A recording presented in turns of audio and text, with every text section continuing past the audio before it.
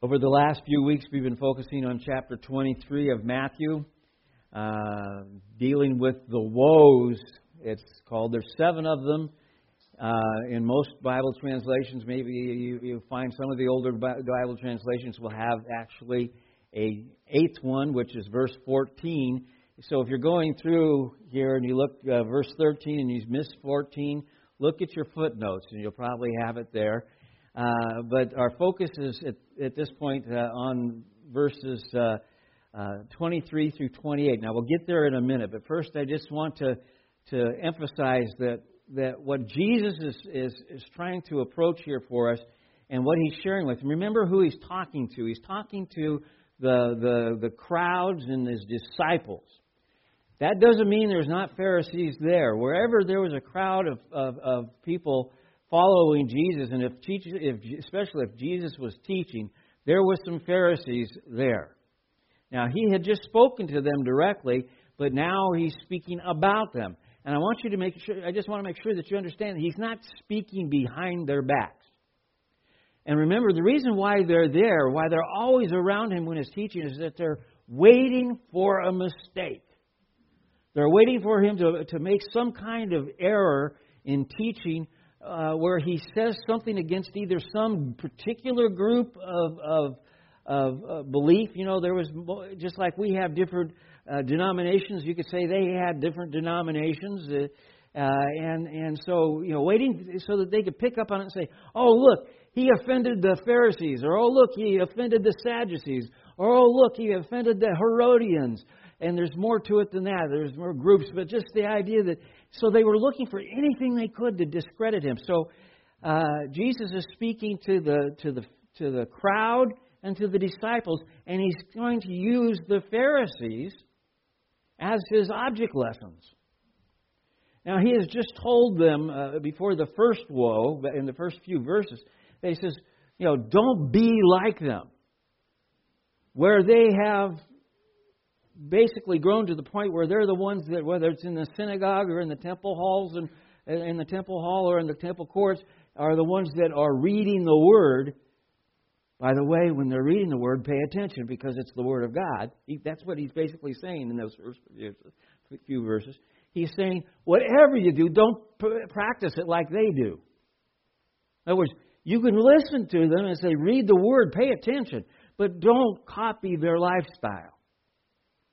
Jesus is concerned about our character and our lifestyle. We could go back to the Beatitudes, which I did last week briefly, and you know, blessed are the pure in heart, for you know they shall see God.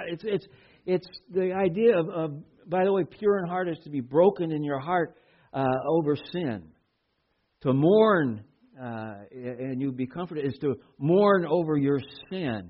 You see,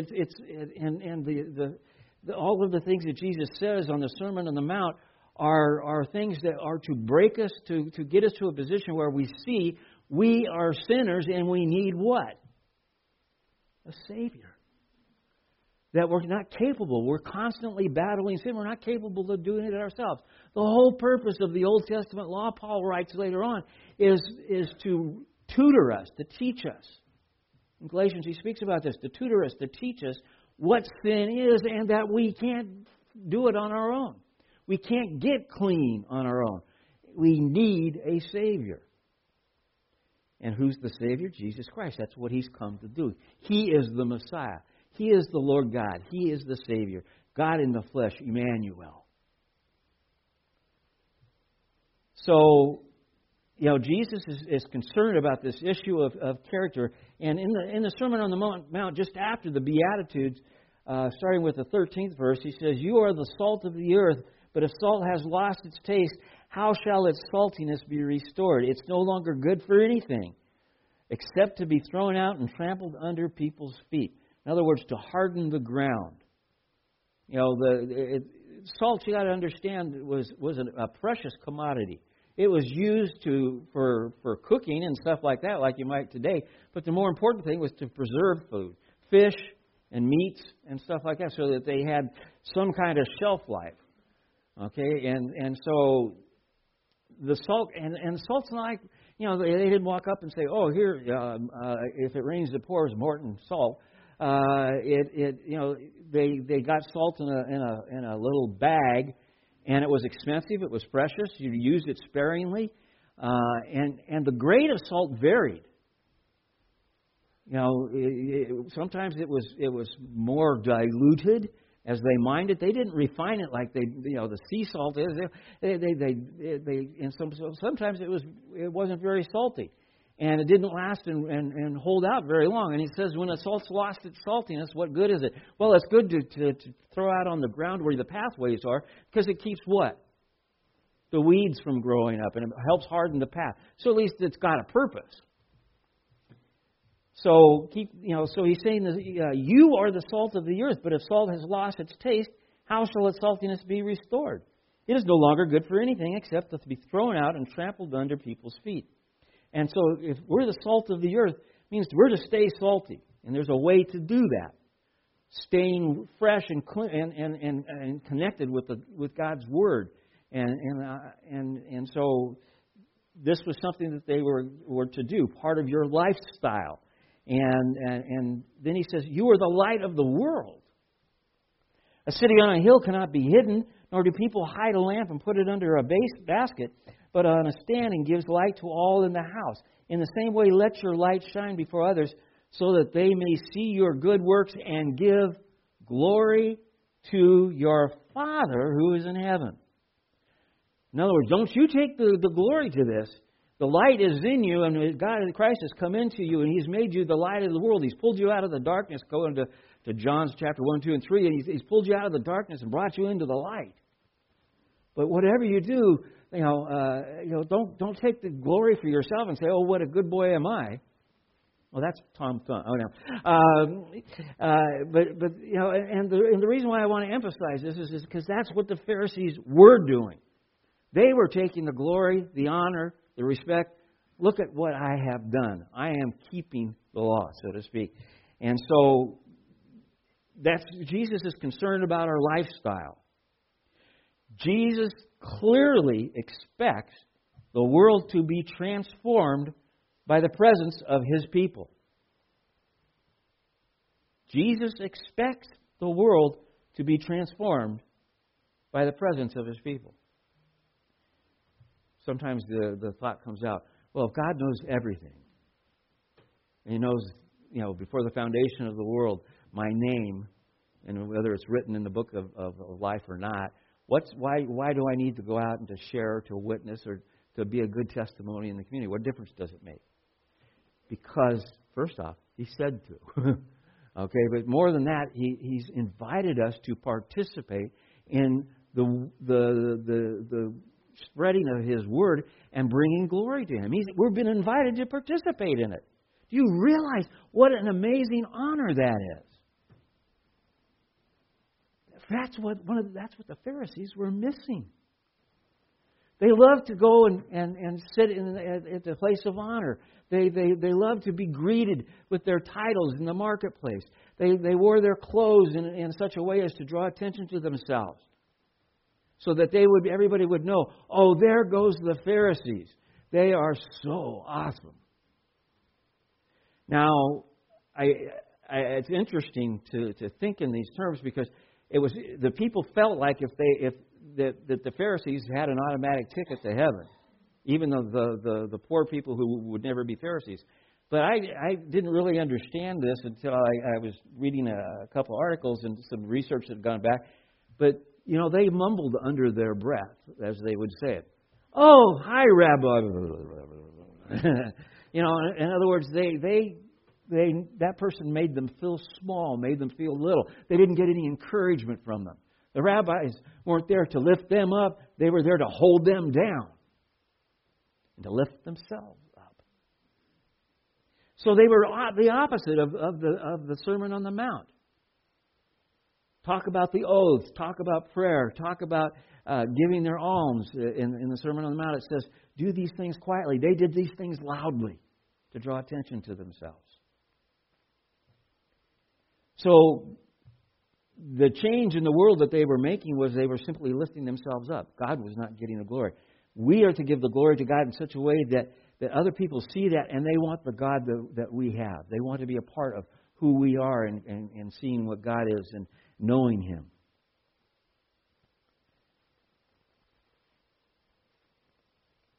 We are to be able to through our lives, show people in and out of the church. When I mean in and out of the church, I literally mean in the building and out of the building, but I also mean amongst its family and outside the family, the unsaved people of the world.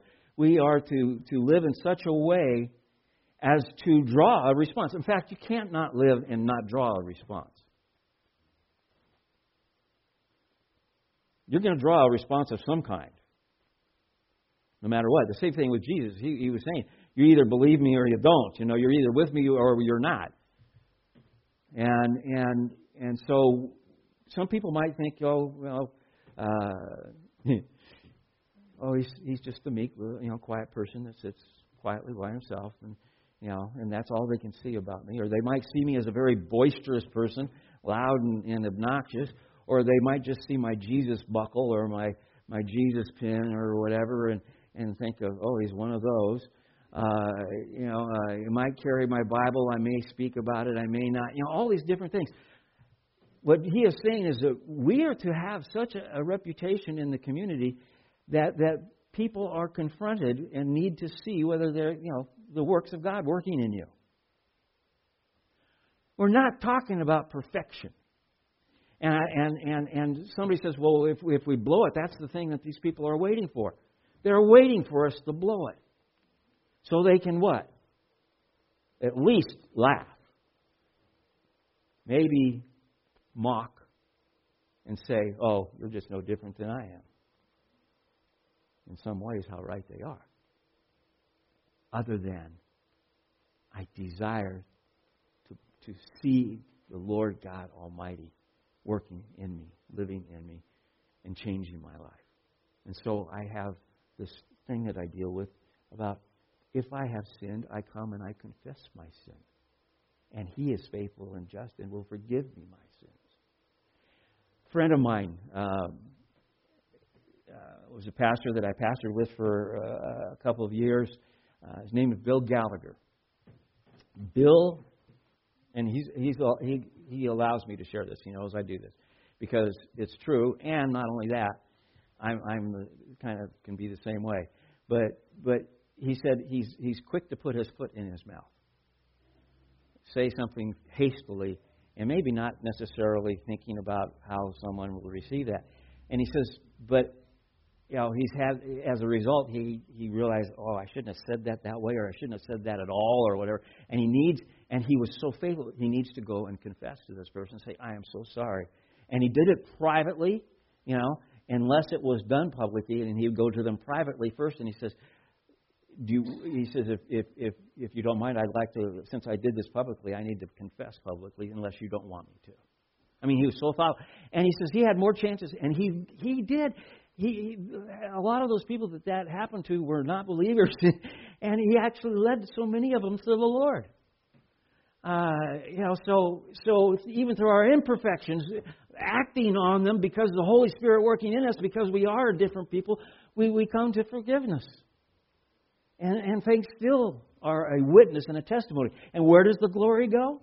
To God. And if you don't think it is, make sure people understand. Not me, but the Lord. Paul, Peter, James, all of these guys ran into that as they were witnessing and doing things in their ministry. So we make an influence. I think I've shared with you many times my grandmother and what an influence she was on me, and I didn't even know it or understand it until after I became a Christian. But even before I was a Christian, there were certain things I was doing that were because of her. And that would be like seeing a homeless person and bringing them food or ministering to their needs, this type of thing. Because that was what she did. And I spent so much time, especially growing up as in my early childhood, and going shopping with her. She'd pick up groceries, and I've shared this many times with you. Pick up groceries because she never drove. She walked, and she carried her little wagon thing that she pulled behind her with her groceries in it. She always bought more groceries than she needed because on their way home, she handed stuff out to people who were sitting on this one area, this one stretch that was on her way home, which was the Skid Row kind of thing, and handing food to these people, an apple, a sandwich, something like that. She did that all her life. I have nightmares. She read the Bible to me until I fall asleep again. And she didn't read it just, to impress me. She read it with a confidence and a belief that it was going to plant seeds and could calm my spirit even though I was not confessing Christ. The Word of God is powerful. So, we're to be an influence. And I thought, who are we to be this influence on in and out of the church? On our friends, our family, the community, our co-workers. I'll tell you, boy, my co-workers that I had in San Jose when I was going to Bible college, they set entrapments up for me. They wanted to see if they couldn't get me to break or mess up. And they succeeded sometimes. And I'd have to go back and say, hey, I'm really sorry. That was just really bad of me to react that way. And I apologize. And they're sitting there saying, oh, and what does Romans say? It's in 12, heaping coals on their head, But the idea is that, there's supposed to be something different about us. The Pharisees weren't meeting that criteria. They weren't helping others come to know the Lord. As a result, in fact, they were saying, if you're not like us, you're not good enough. They were putting extra burdens on them. So in a sense, Jesus says, you're not only keeping yourself out of the light and in the darkness, but you're doing the same thing to them. You're not helping them, you're hurting them.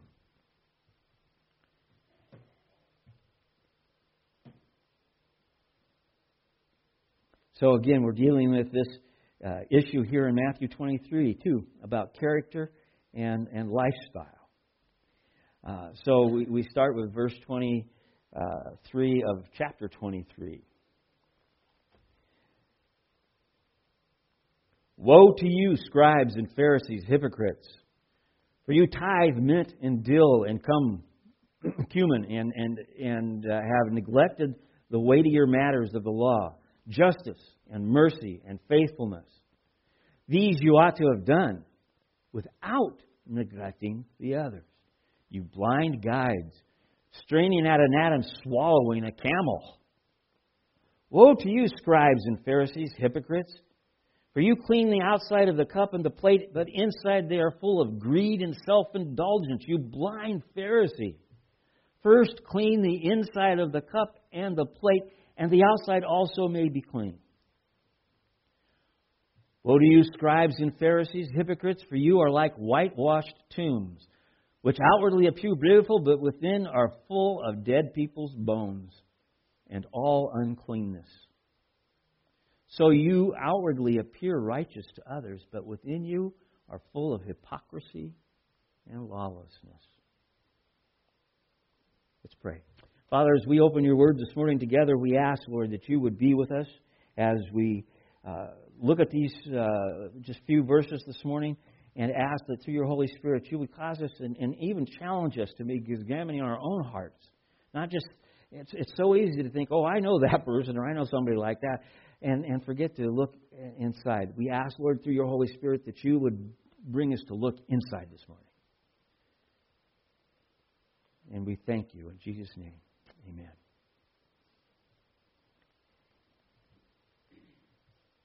We've gone through the woes, the first three woes, 13, 15, verses 13, 15, and 16. I didn't really go into great detail with 14. And the idea is that you're basically the theme, if you could say one of the themes, is that you're not light, you're darkness. You are blind guides. And you'll see that come up today as well. This idea of blind guides, seeing things through an opaque mist or painted wall that's been, a window that's been opaque. Oh, I don't know how else to put it. You look at something opaque, you can't really see through it. The light will kind of come through it, so it looks like it might be okay, but it's not. Okay? He says, so you blind guides, you blind teachers. You're trying to lead the people, and yet you're not even drawing close yourself. And so with that thought, we look at the woes today. And by the way, I'll use the same definition that I used last week from Jim Boyce. A woe is a lament or a wail concerning the final end for evil people.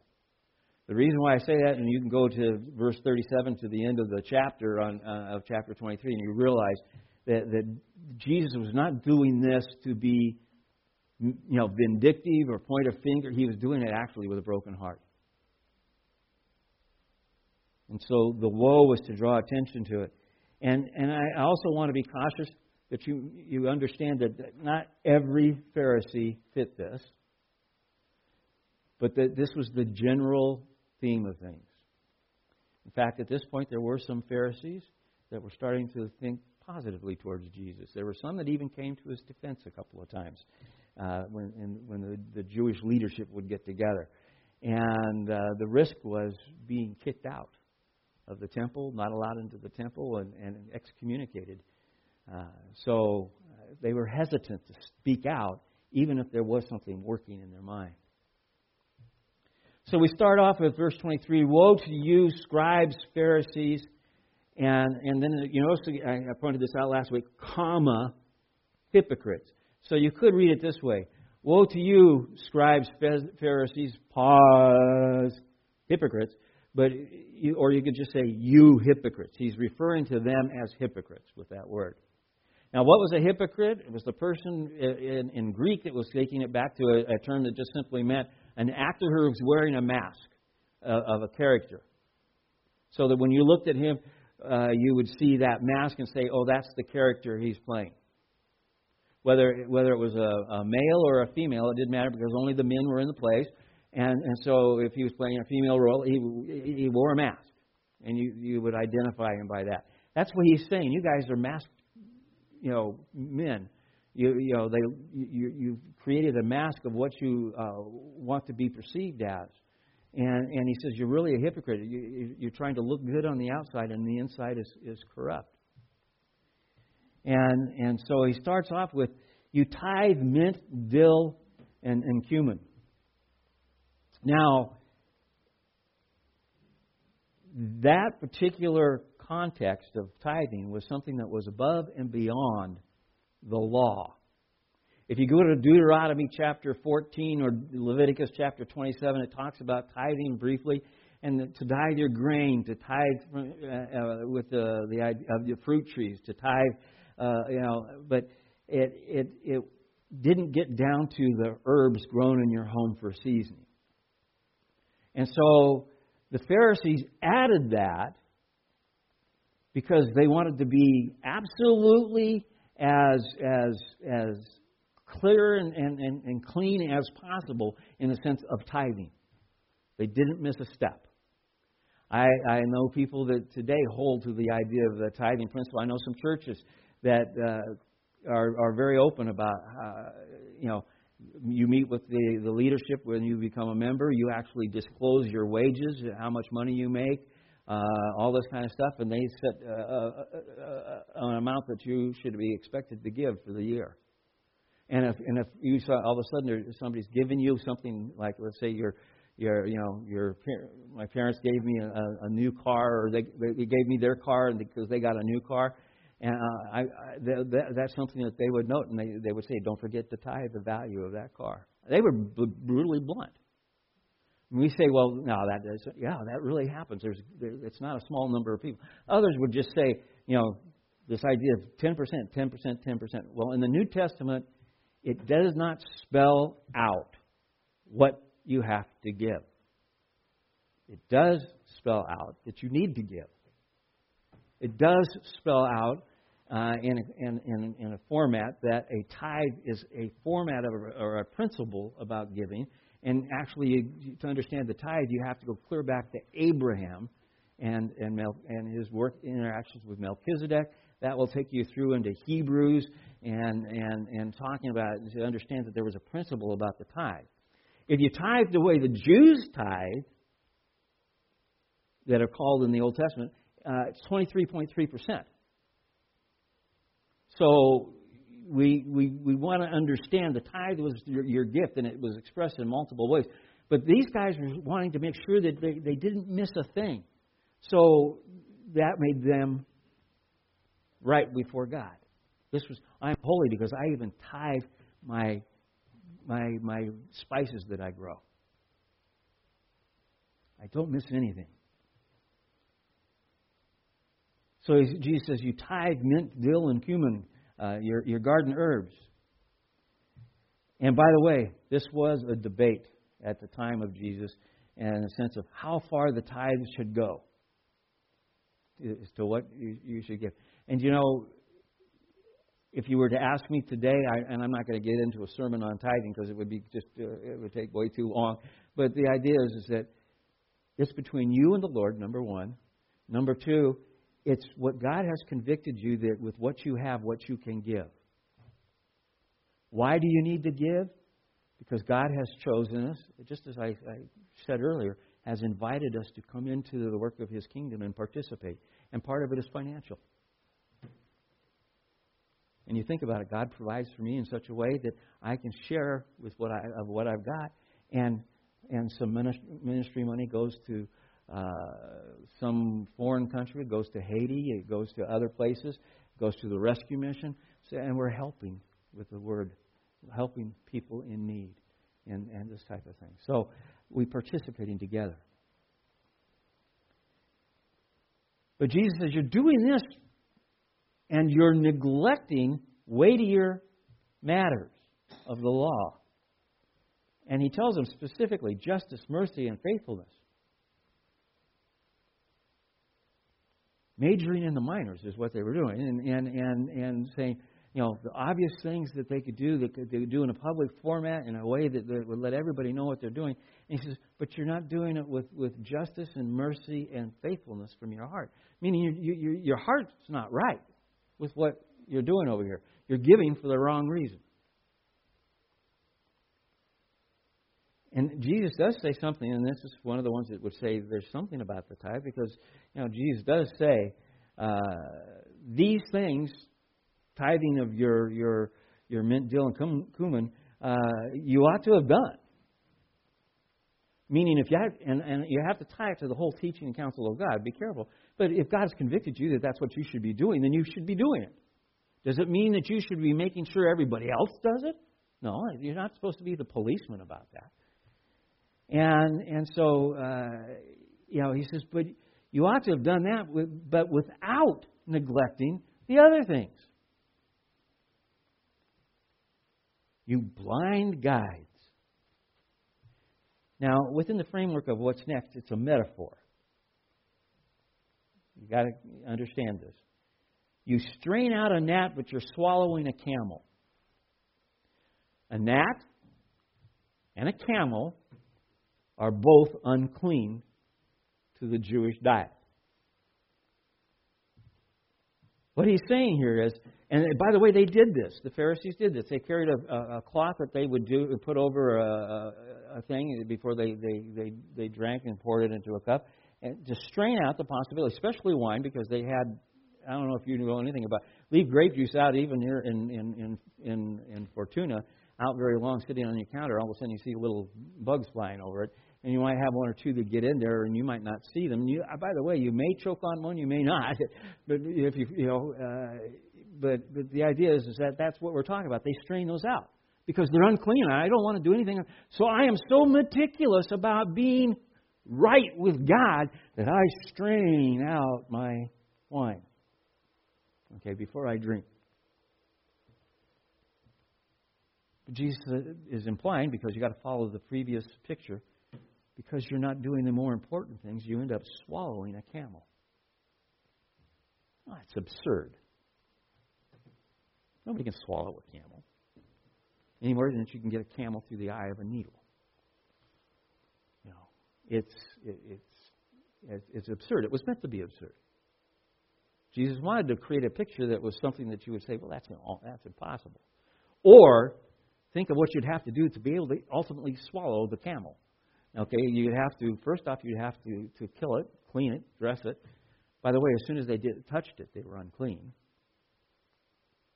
And then they would have to cook it because they can't eat it without cooking it because they can't have the blood, drink the blood. So they'd have to cook it and then devour it. It would be a lengthy period of time to do that. In other words, you spend a lot of time doing these other things, ignoring the right things, and it's like swallowing a camel. How crazy is that? It's a metaphor. Basically, what he's saying is you take small ceremonial or offenses, and you make sure that you don't trip over anything small, and you're neglecting the more important things. And there are some huge offenses that are following after you that you are ignoring. And he does point them out. He has pointed them out already. We know one of them, again, I keep pointing it out, but it's just the easiest one to remember because you're getting used to hearing it. Corban. Tying up all my funds and my resources for ministry so that I don't have to take care of my parents, even though the biblical mandate is to take care of my parents. I'm ignoring the more important rule, which would be mercy, faithfulness. I'm not even being just to them. So you see the idea picture here, these buildings.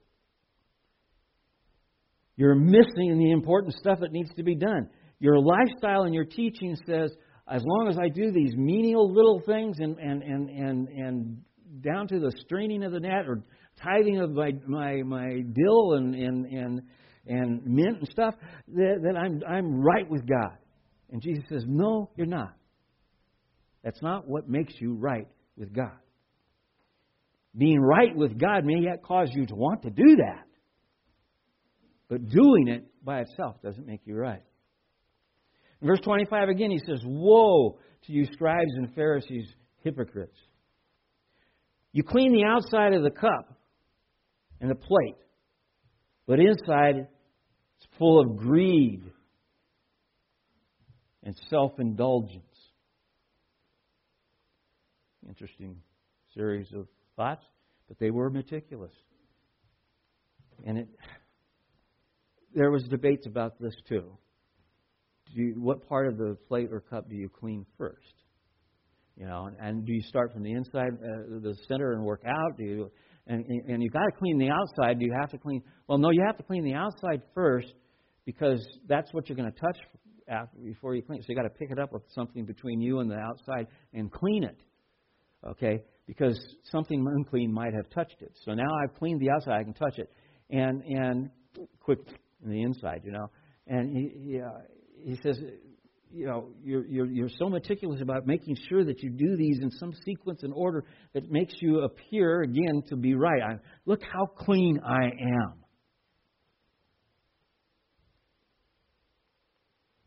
And he says, but the inside, your plate, your cup is actually full of greed and self-indulgence.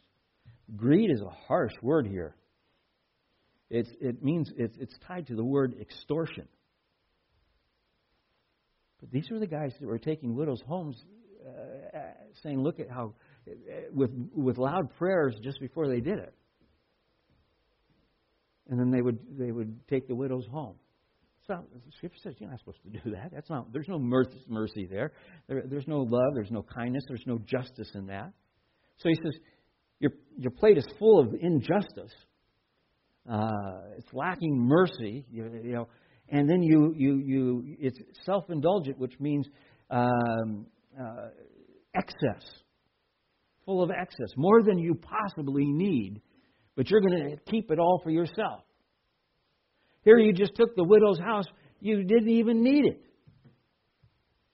But now she's out on the street because she owed a debt that was of her husband's.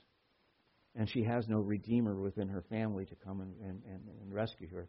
So now she'll be homeless.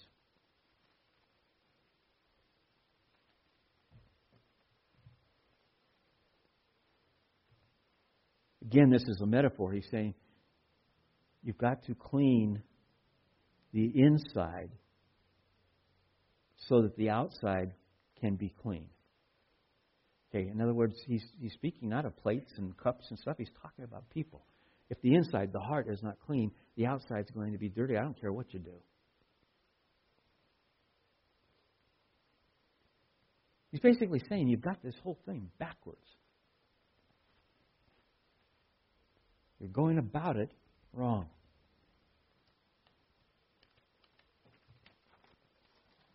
Verse 27, woe to you, scribes and Pharisees and hypocrites. You are whitewashed tombs. That's an interesting phrase, isn't it? Whitewashed tombs. During Passover, actually about the month before Passover, they would start doing this. Tombs that were monuments, basically. Today we would look at them and say grave plaques and this type of thing. Or any little marker that would be on a grave. They came and whitewashed it. Because if you stand on a grave, you're going to be unclean. Okay. So this was to let everybody know where the graves were. And you'd say, well, just don't go to the cemetery. It wasn't that easy back then. There was multiple places where people might be buried, including unmarked graves. And people would know that field is a potter's field. Don't go there, whatever you do. Okay, stay away from that. But there could be based on families and stuff as you're coming to and from Jerusalem, areas where there might have been a family burial space. You made sure that they were cleaned up and whitewashed so that they were visible. That was the intent here. He says, this is what you are. You're whitewashed tombs. Metaphor again. Obviously, they're not, but which outwardly appears beautiful. And I put a question mark about this because, beautiful, and the word beautiful would mean here more in the context of the idea of looking clean and right and proper. Okay. But he says, but you are full of dead people's bones and all uncleanliness. You are a grave, is what he's calling them. He's saying you're a grave. You're not clean at all. You're full of uncleanliness. Full all the time. When you come to Passover, you're bringing your uncleanliness with you. Oh, no. I tithed yesterday. Down to my dill and my cumin and my mint. I did everything I was supposed to do. I said my prayers. I did recited the verses from Deuteronomy. I did all the things I'm supposed to do yesterday. So I'm ready today. But your parents don't even have enough food. Did you take care of them? Well, I can't. We have another rule about that. Not a biblical rule. It's not from the Scriptures, but it's one that we abide by. He says, you're dead on the inside. In verse 28, he gives us basically a kind of a summary here. And he puts it again, you scribes, you Pharisees, you hypocrites. He says, you also appear, outwardly righteous. To who do they appear that way? First, who said that? 2 points. If I had the candy, I'd give you a toss. Themselves. That's who's saying it first. I'm righteous. But they appeared righteous to each other. They complimented each other. And they appeared righteous to the other people, the people that couldn't even keep up with any of that because their lifestyle, their living quarters, their living situations wouldn't allow that. The poorer people, the regular people, and was basically, they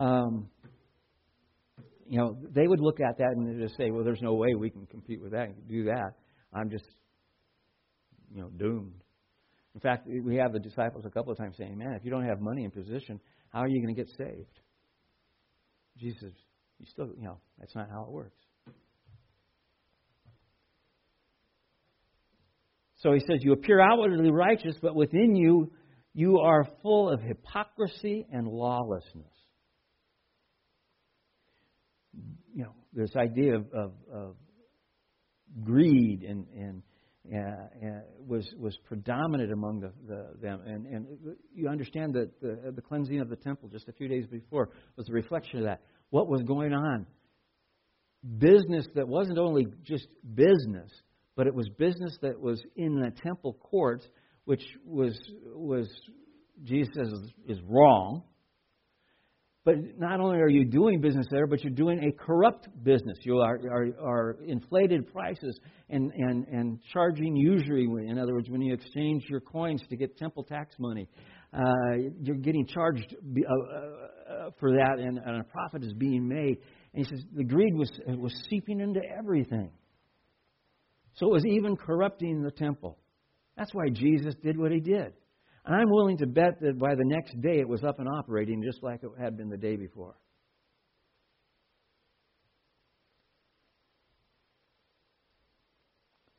Here it is. You who are on the inside, who you are on the inside matters most. But you focus on the outside, and you've missed the boat. You are majoring in the minors. How easy that is to do. You think, well, I'm in my reading the Bible through in a year program. I've done that every year since I become a Christian. Been a Christian for 35 years. How many times have you read the Bible through? Anybody read it through? How many has read it one time? Don't raise your hands, please. The person that asked us to raise our hands. Arlene's over here. I remember this. How many times have you read it? And a lot of people read. This is a Bible study. And so that's where the real Christians, because they go to church, 2 and 3, 4 times a week. And we're ready. So how many of you have done it 2 times? How many 3 times, 4 times? Hands are going down. And then finally, he gave up on Arlene because her hand was still up. No. And but the idea was, he says, "Oh, that's so good. How many times are you going to read the Bible next year?" He was entrapping us, basically. And he says, you feel pleased about yourself having read it through so many times, but really the issue is it doing anything here? And so we can get caught up with we can do our devotions, we can read the scriptures every day, we can go to church every Sunday, we can write our checks, we can do all of these things and still be less than what God wants of us in the sense of who we are. But we feel good. We've accomplished these things. We've done all these things. I must be doing okay. And Jesus says, the real issue here is are you growing in the Lord? Let me point out what I'm looking for here. And this kind of take us into communion. The idea is, do you have a relationship with God? And to have a relationship with God is more than I just do certain things and therefore I'm okay. A relationship with God is an exchange. I come before Him and we pray, we talk together, and He points out the things in my life that what? That need to be changed. The Holy Spirit is constantly under the work of convicting us. And the convicting is going to happen until we are no longer here and we are transformed into our permanent raptured bodies, and there is no light, darkness, there is no sin. We have a relationship with God, life-changing relationship. And this relationship is because I have confessed with my mouth and I believe in my heart that Jesus is the Christ, the Son of God, and I want Him to change who I am. I have come to Him with Psalm 51 in my heart in the sense of saying, I've looked at my heart and I don't want to, I can't stand it. I am in mourning over who I am. That's how I've come to the idea of being humble and meek. I'm not a good person. I need God's help. The only way I'm going to get saved is if someone comes and redeems me, because I've got everything that I see in Scripture is finally telling me, and reading the Old Testament as well as the New, that I am not capable of doing that on my own. I need a Redeemer, someone to purchase me back from my sin and present me to God as a gift. That's what Jesus has done. Romans chapter 12.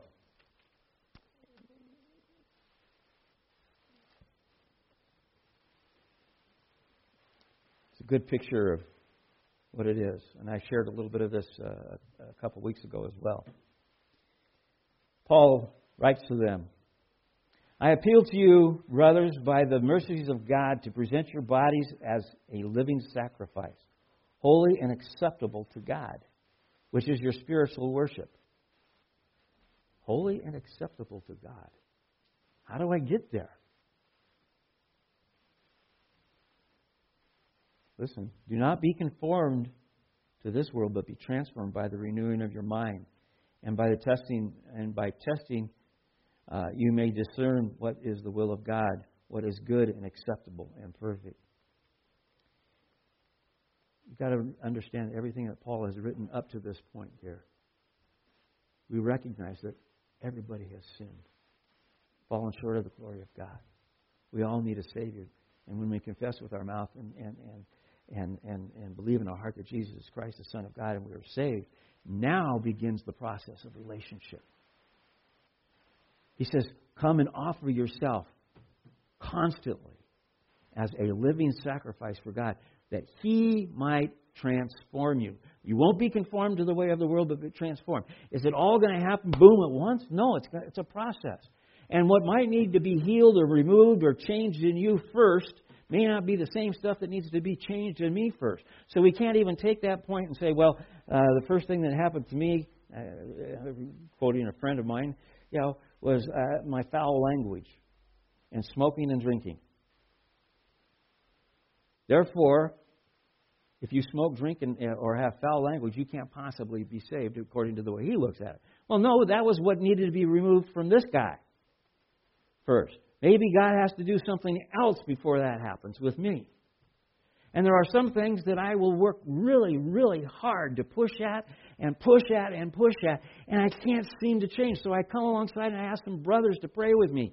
Ask the congregation to pray with me that I have victory over this particular sin. And I still can't seem to get it. We're all trying to push this huge boulder over this cliff, and it's right at the cliff, and it just won't go over. And I'm so frustrated because I can't seem to get past this point in my life. George and Harry did. And their rock was just boom! And I can't get there. Now, George and Harry could turn around and say, we're good, you're not. But fortunately, George and Harry are my brothers, and they're actually trying to push it with me. They're not condemning me. But then God says, just sit back and catch your breath here. Pray. Have you asked the Holy Spirit to reveal to you everything that needs to be revealed? And all of a sudden, it's like God carries you around to the other side, supernaturally, and you see the rock from the open cliffside, and right underneath that boulder is a small rock that's wedged in there. And that's what's keeping the big rock from going over. You've all moved a car, maybe, or pushed a car or something like that, or you put a wedge on the car to keep it from rolling backwards. I've given people bricks and called it spare emergency brake. And it works. Try to roll a car backwards over one of those. It's a lot of work. Okay, and so God reveals to you this rock, and what it is something really small, insignificant in your life that's been there as long as you can remember, and you never even knew it was sin. And you pray God, and God opens your eyes to it. And even though you maybe haven't got past it, He pulls it out of the picture. He pulls it out of the picture. And before anybody can push, the big rock falls. That's because I have a relationship with God. He can speak to me and point these things out to me. That was what was missing with the scribes and the Pharisees. Paul writes later on, let love be genuine, be humble. Treat each other with the humility and the niceness and the love that you want to be treated with. Try to outdo each other in honoring each other. The exact opposite of what the Pharisees were doing. And so that's what is happening here. This is what Jesus is pointing out. It's not for us to get on a triad really about the Pharisees. It's for us to look at the things that can interfere with our life and stay and that we can get caught up on and say, as long as I'm doing that, I'm going to be okay. It's a constant picture. The last thing that I share with you this morning is from Colossians chapter 1. I got to go back to where it was in my notes.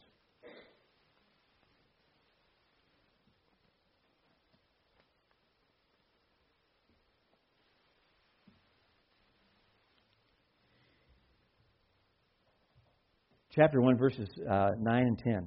Paul is praying for the Colossians, and he says, and so from this day we have not heard about your faith in coming to the Lord and stuff. He says, we have not ceased to pray for you, asking that you may be, and these are the important things I want to show you about growing in the Lord, that you may be filled with the knowledge of His will, in all spiritual wisdom and understanding, so as to walk in a manner worthy of the Lord, fully pleasing to Him, bearing fruit in every good work and increasing in the knowledge of God.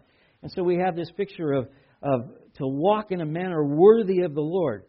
In order to do that, we need to be filled with the knowledge of His will. Before we can be filled with the knowledge of His will, we have to understand we have to have confessed, accepted Christ. The Holy Spirit is in us. And now Paul says, now what you need is to be filled with His will, the knowledge of His will. How does this happen? It happens as we come through the Word, through Scripture, through prayer, through asking the Holy Spirit to change us.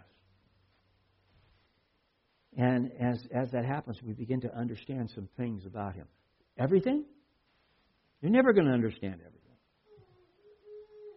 But we begin to understand some things. And this idea of having spiritual wisdom and understanding is the ability to figure out how to apply, how to use what He is showing you. And as that happens, we begin to change the way we walk. And a little bit of Christ is showing. And that says, as you walk worthy of the Lord, you'll find yourself increasing in the knowledge of God. Well, if you're increasing in the knowledge of God, what's happening? Well, then I'm filled with the knowledge of His will. And I'll walk in a manner worthy. And I'll increase in the knowledge of God. And I'll be filled with, it's called the Colossian cycle. It just goes around. And the idea is that it's a constant picture. The wordless book, or the wordless bracelet, picture. Heaven is a beautiful place, streets of gold, yellow bead. I want to go there, sure. But I can't get there because of sin in my heart. Black bead. The red bead. Jesus Christ came and shed His blood, causing my heart to be now seen by God as white as snow. But the green bead is the key to it all coming together. And I continue to grow in the Lord. That is what God wants to do with us. He wants us to continue to grow, not just to be stagnant, but to grow in Him. And not to be content with what we have done, but to want to do what the next thing is with Him. And drawing closer to Him, and who knows how He's going to use you to possibly minister to someone else as well. And you might not even know it. But it's just because He's changing the way you walk, the way you talk, the way you think. He's changing you from the inside out.